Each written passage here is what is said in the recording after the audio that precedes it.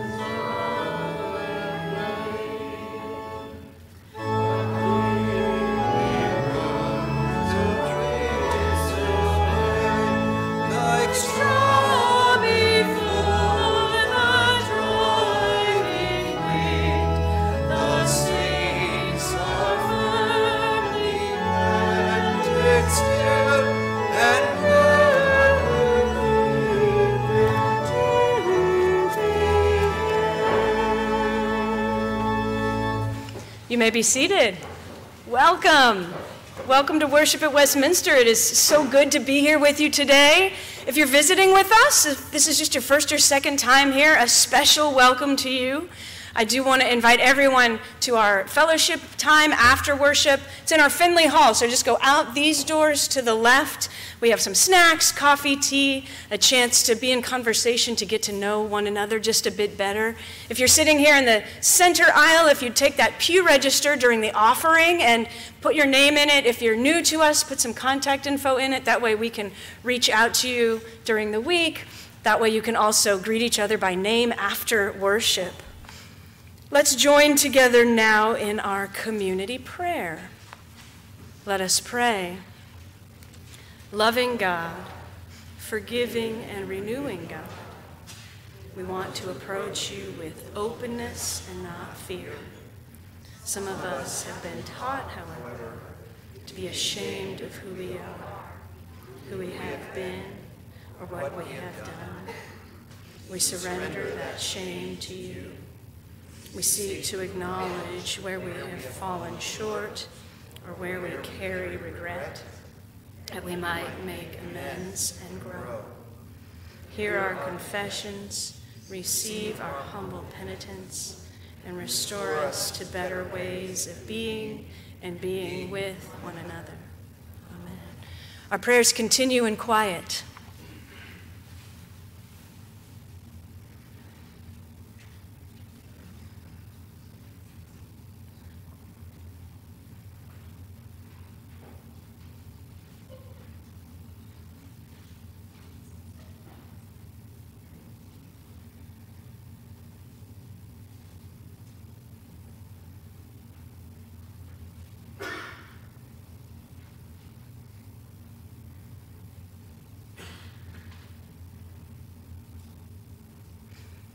Amen.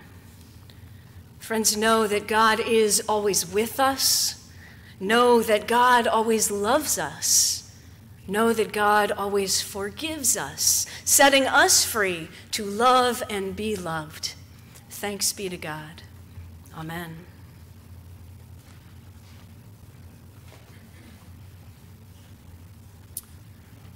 One of the ways that we build up the community is to share what's going on in our lives. So if there's a joy you have that would be meaningful to share with the congregation or a concern that you're carrying, just raise your hand and speak up when I call on you.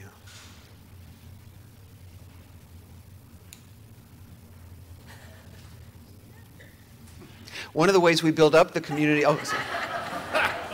Nancy. Yeah.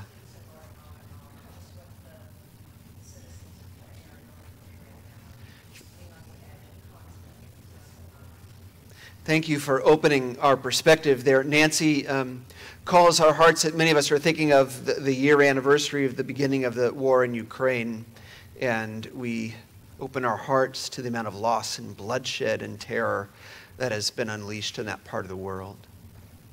Jim.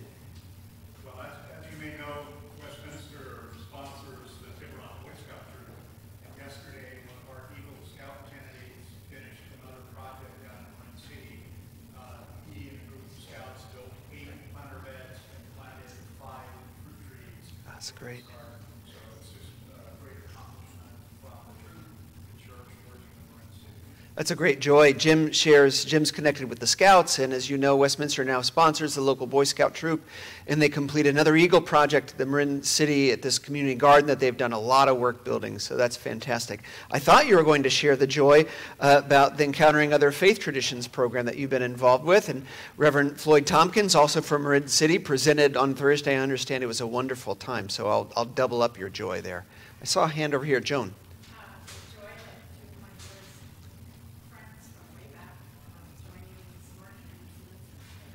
Well, terrific. Welcome, friends of Jones or friends of ours. It's wonderful to have you here. Yeah, David.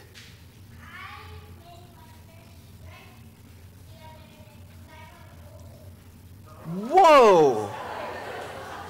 Did you use the bumpers? Because I sometimes still use the bumpers. Wow. First strike in bowling. That's fantastic. Yeah, Lyndon.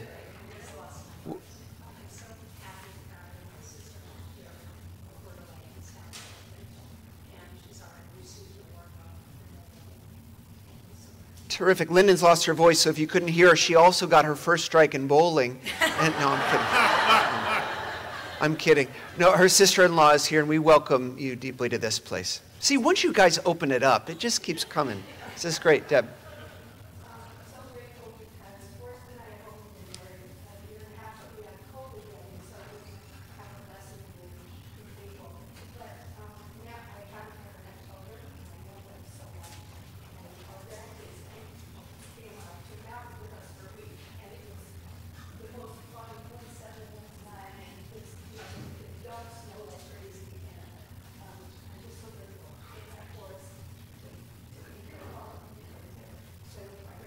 That's terrific. Deb shares wonderful time with grandkids over this past break, and I know others were together with family too. Let's come together in prayer. Let us pray. Holy One, we find you not only in the depths of our sadness or concern, but in the heights of our laughter and joy in being together. We offer all these things shared over to you as an offering of prayer. And we acknowledge there are many things that go unsaid, too tender to leave the bounds of our heart, but we trust you to receive them with as much grace. And so now we join our voices and our hearts in offering the prayer that Jesus taught us to pray, saying, Our Father, who art in heaven, hallowed be thy name. Thy kingdom come, thy will be done, on earth as it is in heaven. Give us this day our daily bread. Give us our debts, as we forgive our debtors. And lead us not into temptation, but deliver us from evil. Thine is the kingdom, and the power, and the glory forever.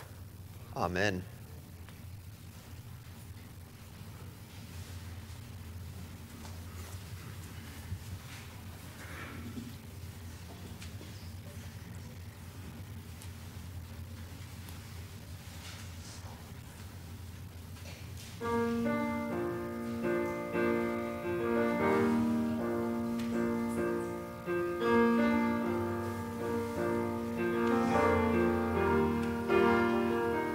Lord,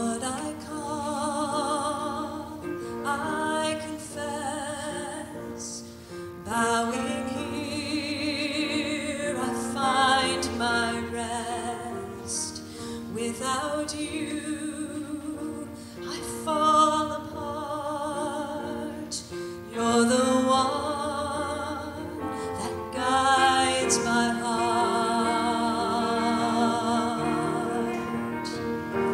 Lord, I need you. Oh, I need you. Every hour I need you. My one defense, my righteousness. Oh God, how I need you. Where sin runs deep, your grace is born. Where grace is found is where you are. Where you are, Lord, I am free. Holiness is Christ in me. Christ in me. Lord, I need you. Oh, I need you. Every hour I need you. My one defense, my righteousness. Oh God, how I need you. So teach my song to rise to you. When temptation comes my way, when I cannot stand, I'll fall on you. Jesus, you're my hope and stay. Lord, I need you. Oh, I need you. Every hour I need you. My one defense, my righteousness. Oh God, how I need you. You're my one defense, my righteousness. Oh God, how I need you. My one defense, my righteousness. Oh God, how I need you.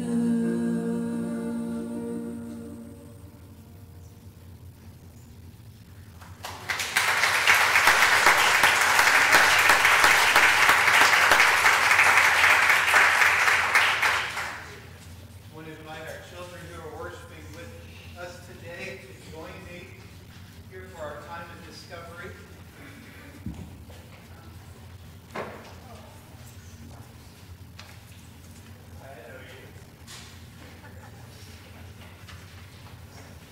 And I know you. I know all. All right. Well, I want to show you a couple of pictures.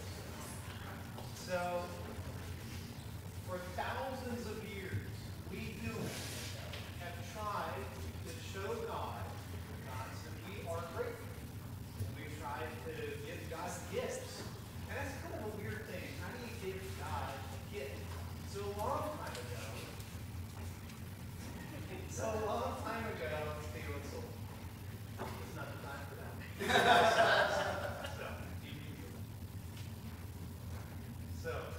A long time ago, we decided, okay, maybe what we can do is if God is somewhere else, somewhere out there, maybe we can sacrifice things. And then the smoke or ash will follow up to God. And I have a couple of pictures of that. This is what was called an altar, where people, thousands of years ago, this is in Italy, gave offerings to God. And they would put things on the sort of thing there, and they'd set it on fire. And here's another one. This is in modern-day Israel. And the same thing. We would leave things there, we'd burn it, we'd sever it, we'd do it, give it to God. Have you ever seen Rob do that here? Yes. Oh, boy. I got to tell you, it's really exciting. So, no, we don't do that anymore. We don't really set things on fire and offer it to God. but we do give an offering. You know, there's actually a part in the worship service, I don't know if you've ever noticed this, where it's called offertory, where we give an offering to God. Now, our altar looks a little different now. Our altar looks like this, little plate. And it gets passed around, and people put things as a sort of offering to the church or an offering to God in it. I heard a story once, and I don't know if you've heard this story before, but if you have, I hope you hear it again, because it's worth repeating. There was a child in a church who saw people give money and things to the church and to God and said, I don't have any of this. And so what he did was he came down and he put the plate down and then he stood in it. And people said, what are you doing? And he said, well, I don't have any money to give, but I can give God myself. And so he gave himself to God. That was his idea. Well, that kind of all begs the question, man. What does God want? Does God want, like, an animal? Does God want our whole self? Does God want another box of cereal? Does God want, toys? Like, what does God actually want? You know, there is a prophet named Micah who explored this at one time. Talked about, what does God want? And so, if you're wondering what God specifically might want, we're going to find out about that in a few minutes. And so we will follow Friends Grayson. And who else are we following? Mr. Randy out the door. So let's go find out. Go now in peace. Go now in peace. May the love of God surround you everywhere, everywhere you may go.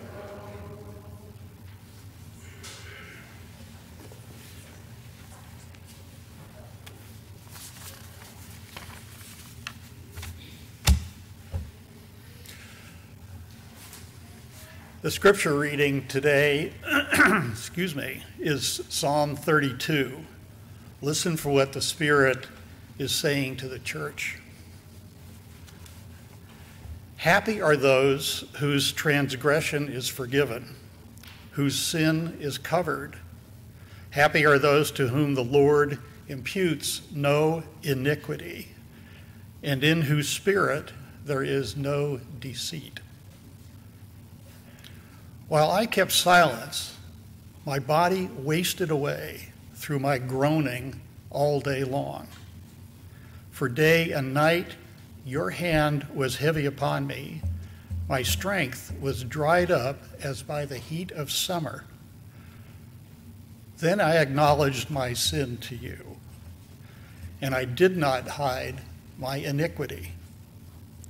I said, I will confess my transgression to the Lord, and you forgave the guilt of my sin. Therefore, let all who are faithful offer prayer to you. At a time of distress, the rush of mighty waters shall not reach them. You are a hiding place for me. You preserve me from trouble. You surround me with glad cries of deliverance. I will instruct you and teach you the way you should go. I will counsel you with my eye upon you. Do not be like a horse or a mule without understanding, whose temper must be curbed with bit and bridle, else it will not stay near you. Many are the torments of the wicked, but steadfast love surrounds those who trust in the Lord. Be glad in the Lord and rejoice, O righteous, and shout for joy, all you upright in heart. This is holy wisdom, holy word. Thanks be to God.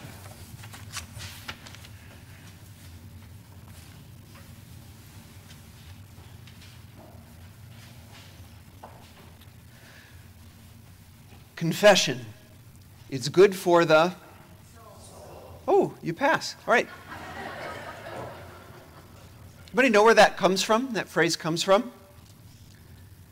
I didn't either. Don't feel bad. Turns out it's linked likely to an old Scottish proverb. Now, it may have roots in Scripture as well. In the book of James in the Newer Testament, there's a passage about the efficacy of prayer being tied to confession and forgiveness, and the potential of prayer to offer healing. But the phrase itself likely comes from this Scottish proverb.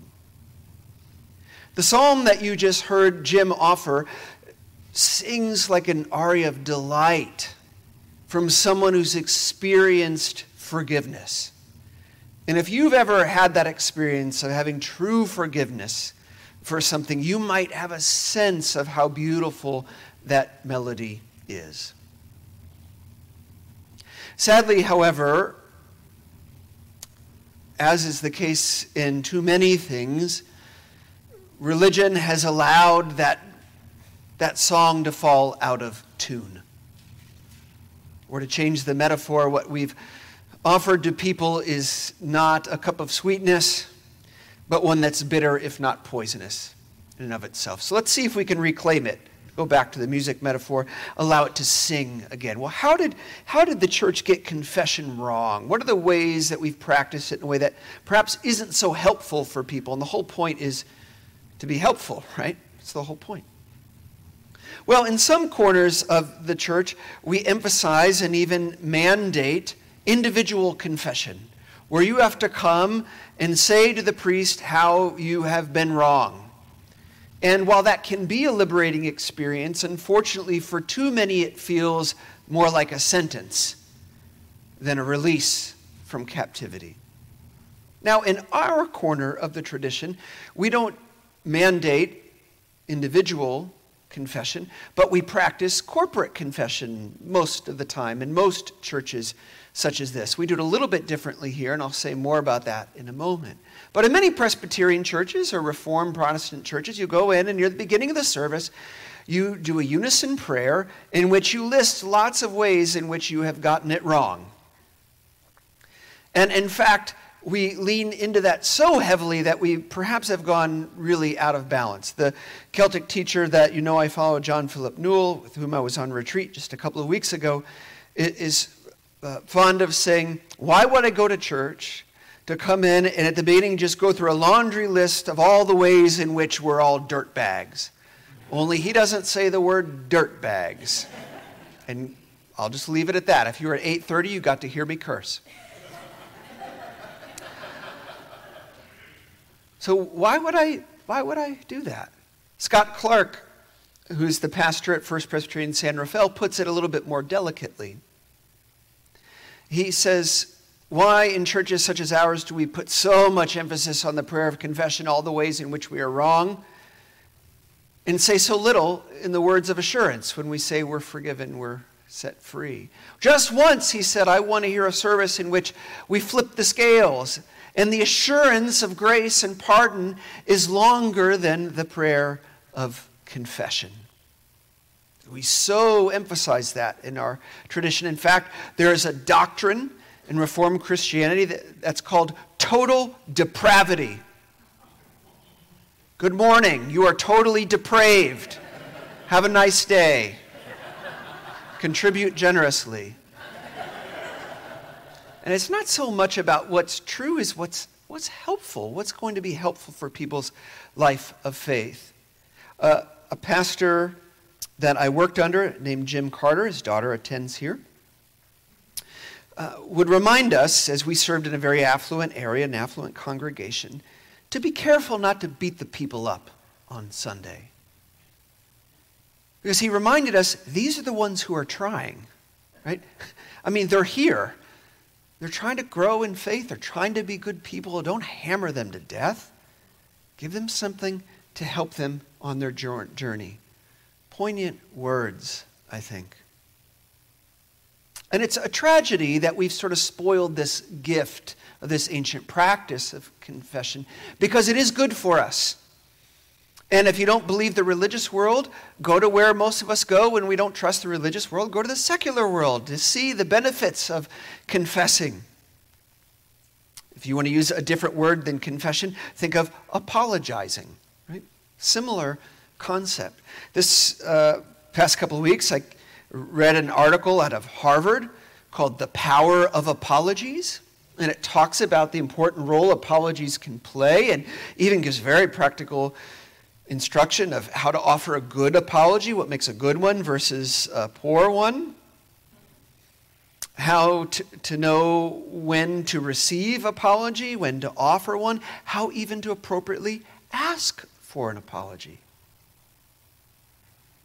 Read an article in Psychology Today written by a woman who gives testimony to the transforming effect of apology in her own life. Her article is titled very similarly, The Power of Apology. One singular, the other one was plural. Interesting that both connect apology with power, that it somehow unleashes a kind of power. In it, she describes a lifelong estrangement from her mother. And she says at one point her mother finally apologized to her for what she would describe as a long life of emotional abuse.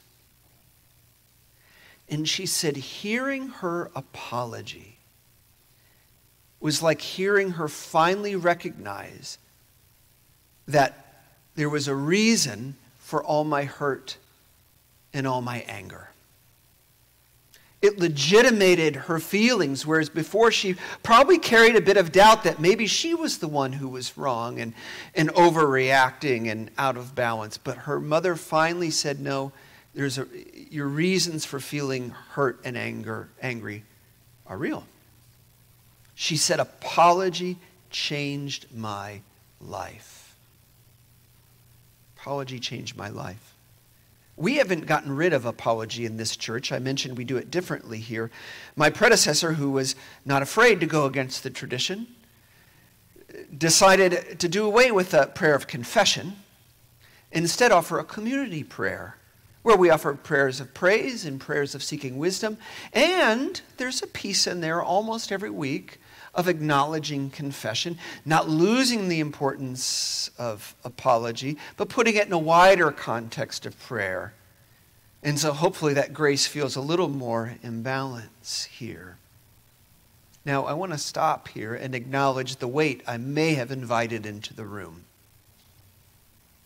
Because as I share, I'm hoping some of you are reflecting on your own life experience, and it may be stirring some things that are painful for people. Whether it's a broken relationship they've had in their life, perhaps for a long, long time. And maybe you're waiting for an apology in desperate need of a deep acknowledgement of your own hurt and anger. And some of you may be sitting with the uncomfortable truth that you will never get that apology, either because it's literally impossible or practically impossible. Others of you may be realizing, allowing to come to the surface what's been hiding under there, the realization that you are the one who needs to be offering some kind of confession or apology to someone else in your life. And either you can't literally offer it, or pragmatically you haven't been able to get there. Now, I can't clean any of that up for you. But actually, the job of the church isn't to clean any of that up for you. The job of the church is to be a loving community and hold in a prayerful and gracious space all that others carry without judgment. That's what we're called to do. Remember, James tied the efficacy of prayer to this honest space and the capacity of prayer to offer healing. So if nothing else, you should be sitting right now with that kind of prayer because you don't know what your neighbor is going through right now. Okay. If you're one of the ones that's struggling to get there with confession, there's confession to God or confession to neighbor, maybe a helpful thing would be to just shift the language. Let go of the loaded religious language of a word like confession, which feels so heavy, and move into something lighter and more neutral, like telling the truth. We can all agree that's a good thing. There's a ministry in Philadelphia called Broad Street Ministries, and one of the things they do well is they interpret the liturgy for what I will call normal people who don't go to church regularly. So they come to the prayer of confession in the service. They'll say, this is the moment in the service where we practice telling the truth about ourselves. love that. It's just freer. And then they acknowledge the ways in which they may participate in harmfulness or be complicit in it, and so on and so forth. When we tell the truth about ourselves, we do indeed open up power. We release something. Years ago, I was listening to an episode of NPR's This American Life, and they had a vignette on it called The Apology Line. And it was about a man named Alan Bridge, who in 1980 set up a voicemail box. For those of you who are younger, voicemail was where you used to... On phones, we used to call people. Sorry, that's condescending. Anyway, they set up a voicemail box where people would call and could apologize for anything without getting a response or any judgment or any shame. They could just leave a message. And it's unbelievable the kinds of things people shared. I won't quote any of them, but you can go listen to the episode for yourself if you'd like. Some of what you'll hear is very mundane and seem odd that maybe an adult was carrying this burden with them into adulthood, but clearly some transgression they'd committed as a young person had stayed with them and they just needed to get it off their chest. That's how much power not confessing has over our lives. And so they had a place they could just let it loose. And other confessions are staggering. So I'll warn you, if you go listen to that episode, what you will hear may be triggering, maybe traumatic, maybe disturbing. So just be forewarned.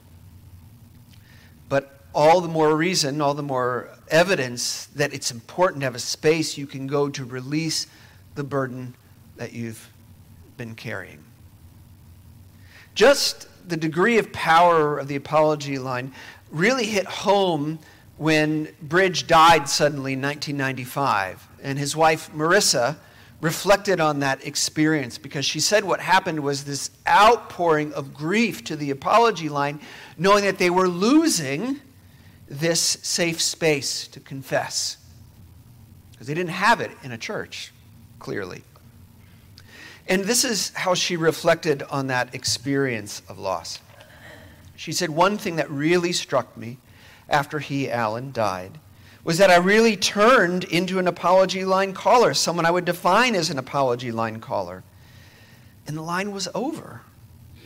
So when I really needed the line, it wasn't there. I was just completely lost, and I would have loved to have been able to call the apology line and have someone like Alan on the other side, very sympathetic and understanding, to help me get through it. But unfortunately, that didn't happen. I'm a much darker person than I was before he died. And I think I understand the callers in the line much better than I ever did before. You hear the effect of that? When you lose that connection to a place that you can confess and be released, you hear what happens. Okay, I've brought you pretty dark down into the pit here. Now, it's the beginning of Lent, so you deserve it. No, but that's the legacy. You believe that, right? Because that's the legacy of the church. Why is it like that? What about lifting us up? What about something more helpful? Well, the faith practiced well is precisely what should be helpful. Because confession should release us from these things that we carry, that we burden us, that weigh us down. Remember what the psalm said just a few moments ago that you heard. Happy is the one whose transgressions have been forgiven. It's too weak a translation. A better translation is blessed is the one.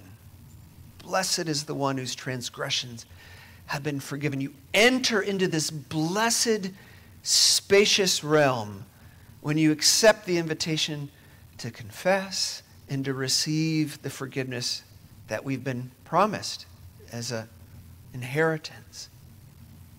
And yet so many of us resist going into that space. Instead, we hide from it. Now, why do you think we hide from it? Why do we hide from telling the truth about ourselves? Because we've been taught to be afraid of what will happen if we do. And I think we don't do it because God or our neighbor will punish us for all the bad things we've done and thought and said. But I actually think if you went deeper, you might discover that we hide from that space because of the good we know we will find there, and we don't believe we deserve it. And we can't handle that level of discomfort. Pastor David Lose tells a story, he's a professor and writer as well, about a father and a young son scuffling. It's that time between dinner and bedtime, and that's when things can come undone. If you're a parent, you may know that experience. And so they're getting into it, and finally the young son named Benjamin snaps at his dad and says, "Daddy, I hate you." Oh, and if you're a parent, you just, oh. In an unbelievable moment of being grounded and in control of himself, the father says, "Ben, I'm sorry you feel that way, but I love you." And Benjamin can't take that. And the father keeps saying it, and he says, "Stop it, Daddy, stop saying that." He says, "Listen, Benjamin, I love you like it or not." Like it or not. This is the choice. God loves you. You can choose to not, or you can choose to like it. And it's a little scary, and it's a lot beautiful. The message is you don't have to hide. You don't have to hide. There's that tale we tell of Adam and Eve in the garden, and we obsess about all the bad they've done and the consequences of that and how sinful they are and the consequences of that. But there's this wonderful piece that we probably are so built up with feelings that we just pass over by the time we get to it, where after the transgression, God comes searching for them in the garden. The divine presence comes seeking them out. And what does God say to them? "You are terrible people." No, thank you for shaking your head. God says, "Why are you hiding from me? Why are you hiding?" You don't need to hide. It's safe. You don't need to hide. I was trying to figure out what to say today when I was writing this, and I did what I often do when I get stuck. I get up and I just go do something. Often just a walk down the hallway will do it. And this time I looked over to my shelf and I saw these silver polish wipes that I'd ordered a few weeks ago, because I had this silver piece in the office that's gotten all tarnished, and I needed to polish. I thought, I'll get up and I'll polish that just to get my mind going, because I'm stuck. And it's right here. One of you gave it to me. It's this beautiful Celtic cup. It's called, I think I'll say this right, Scotty's not here to correct me, thanks be to God. But I think you say it's a quaich. And so I was at the sink upstairs and I was working on it. And then it hit me. You know why it's shaped like this? They have handles like this so that when you have someone over, you can take a drink and then you offer it to them and they take a drink out of the other side. That's when it clicked for me. That's when it clicked. Confession is about restoring relationship.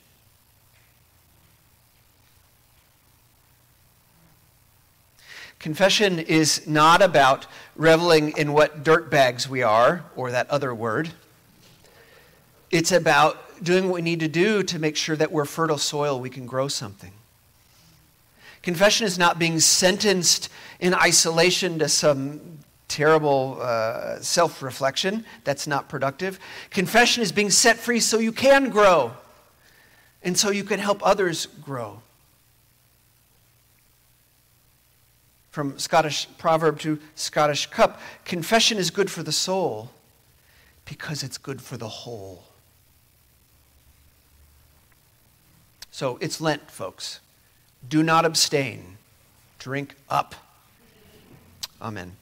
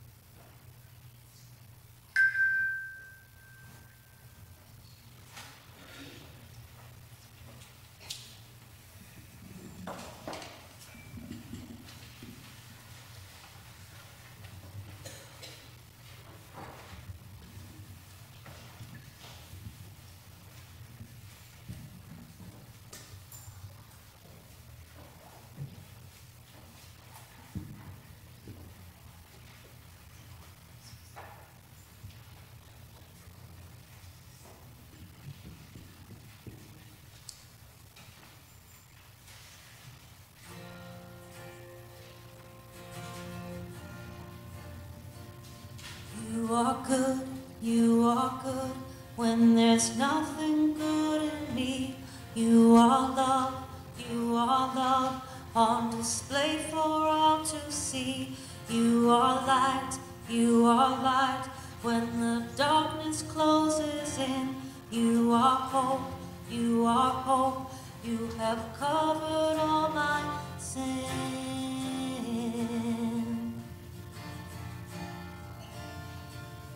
You are peace, when my fear is crippling. You are true, even in my wandering. You are joy, you're the reason that I sing. You are life, in you death has lost its sting.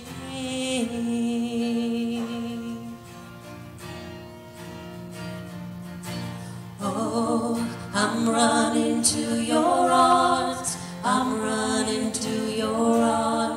the riches of your love will always be enough. Nothing compares to your embrace, light of the world, forever reign.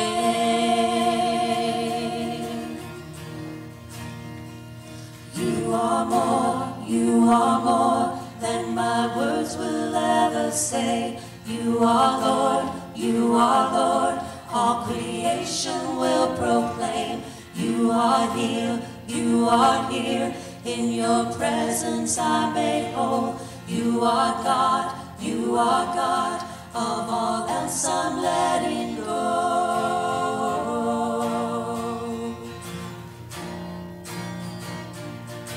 Oh, I'm running to your arms, the riches of your love will always be enough. Nothing compares to your embrace, light of the world, forever reign. I'm running to your arms, the riches of your love will always be enough. Nothing compares to your embrace, light of the world, forever reigns. Light of the world, forever reigns. Light of the world, forever reigns. Amen. Will you now join us in our doxology? Praise God from whom all blessings flow. Praise God, all creatures here below. Praise God above the heavenly host. Creator, Christ, and Holy Ghost.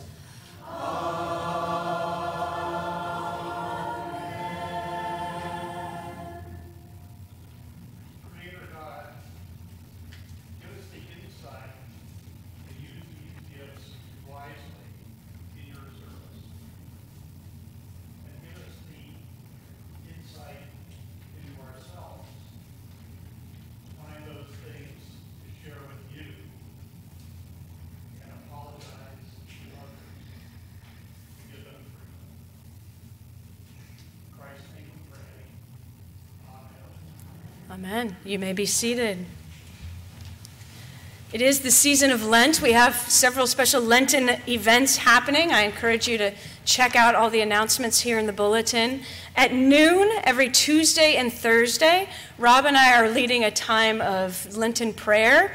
Very brief, 15 minutes, but a chance during your lunchtime to just take a moment to pause and prayer. We read some scripture together. It's online. You can find the link on our website, on the calendar, or in the e-news if you receive the e-news. And if you would like to receive the e-news, let me know. We're starting a Lenten study on forgiveness on Wednesday mornings at 9:30. You are certainly welcome to come to that. We also have a Lenten devotional up on our website. If you go to the members page, page. I think it's the first option on the members page, a reading for every week. There's also little illustrations that if you want to print out the devotion, they're meant for coloring, not just for kids. But you can find that on the members page. If you need the password, just let me know. And finally, we have two great events coming up sponsored by our Westminster events team. The first one of the two is next week, hearing from the woman who started a program called Humans of San Quentin. That should be great. Rob's going to be interviewing her. We do need a couple folks to help with hospitality if you're available, welcoming people as they arrive, helping with the reception that will be afterwards. These are events where the whole community is invited, and we want to make them feel welcomed here at Westminster. So Gwen Mauvais is sitting right there if you are able to help next week. I think she even has a sign-up in her hand, so you can see Gwen about that. Now I invite you, standing or sitting, to join in our closing hymn, which is number 446.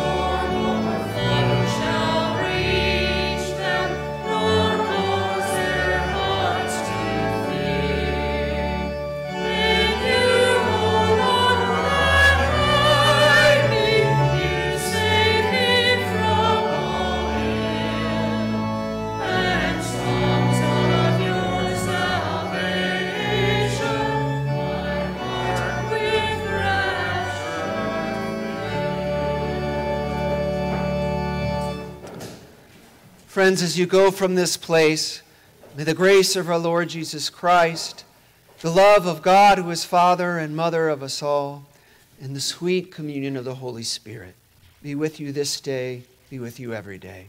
Amen. Amen.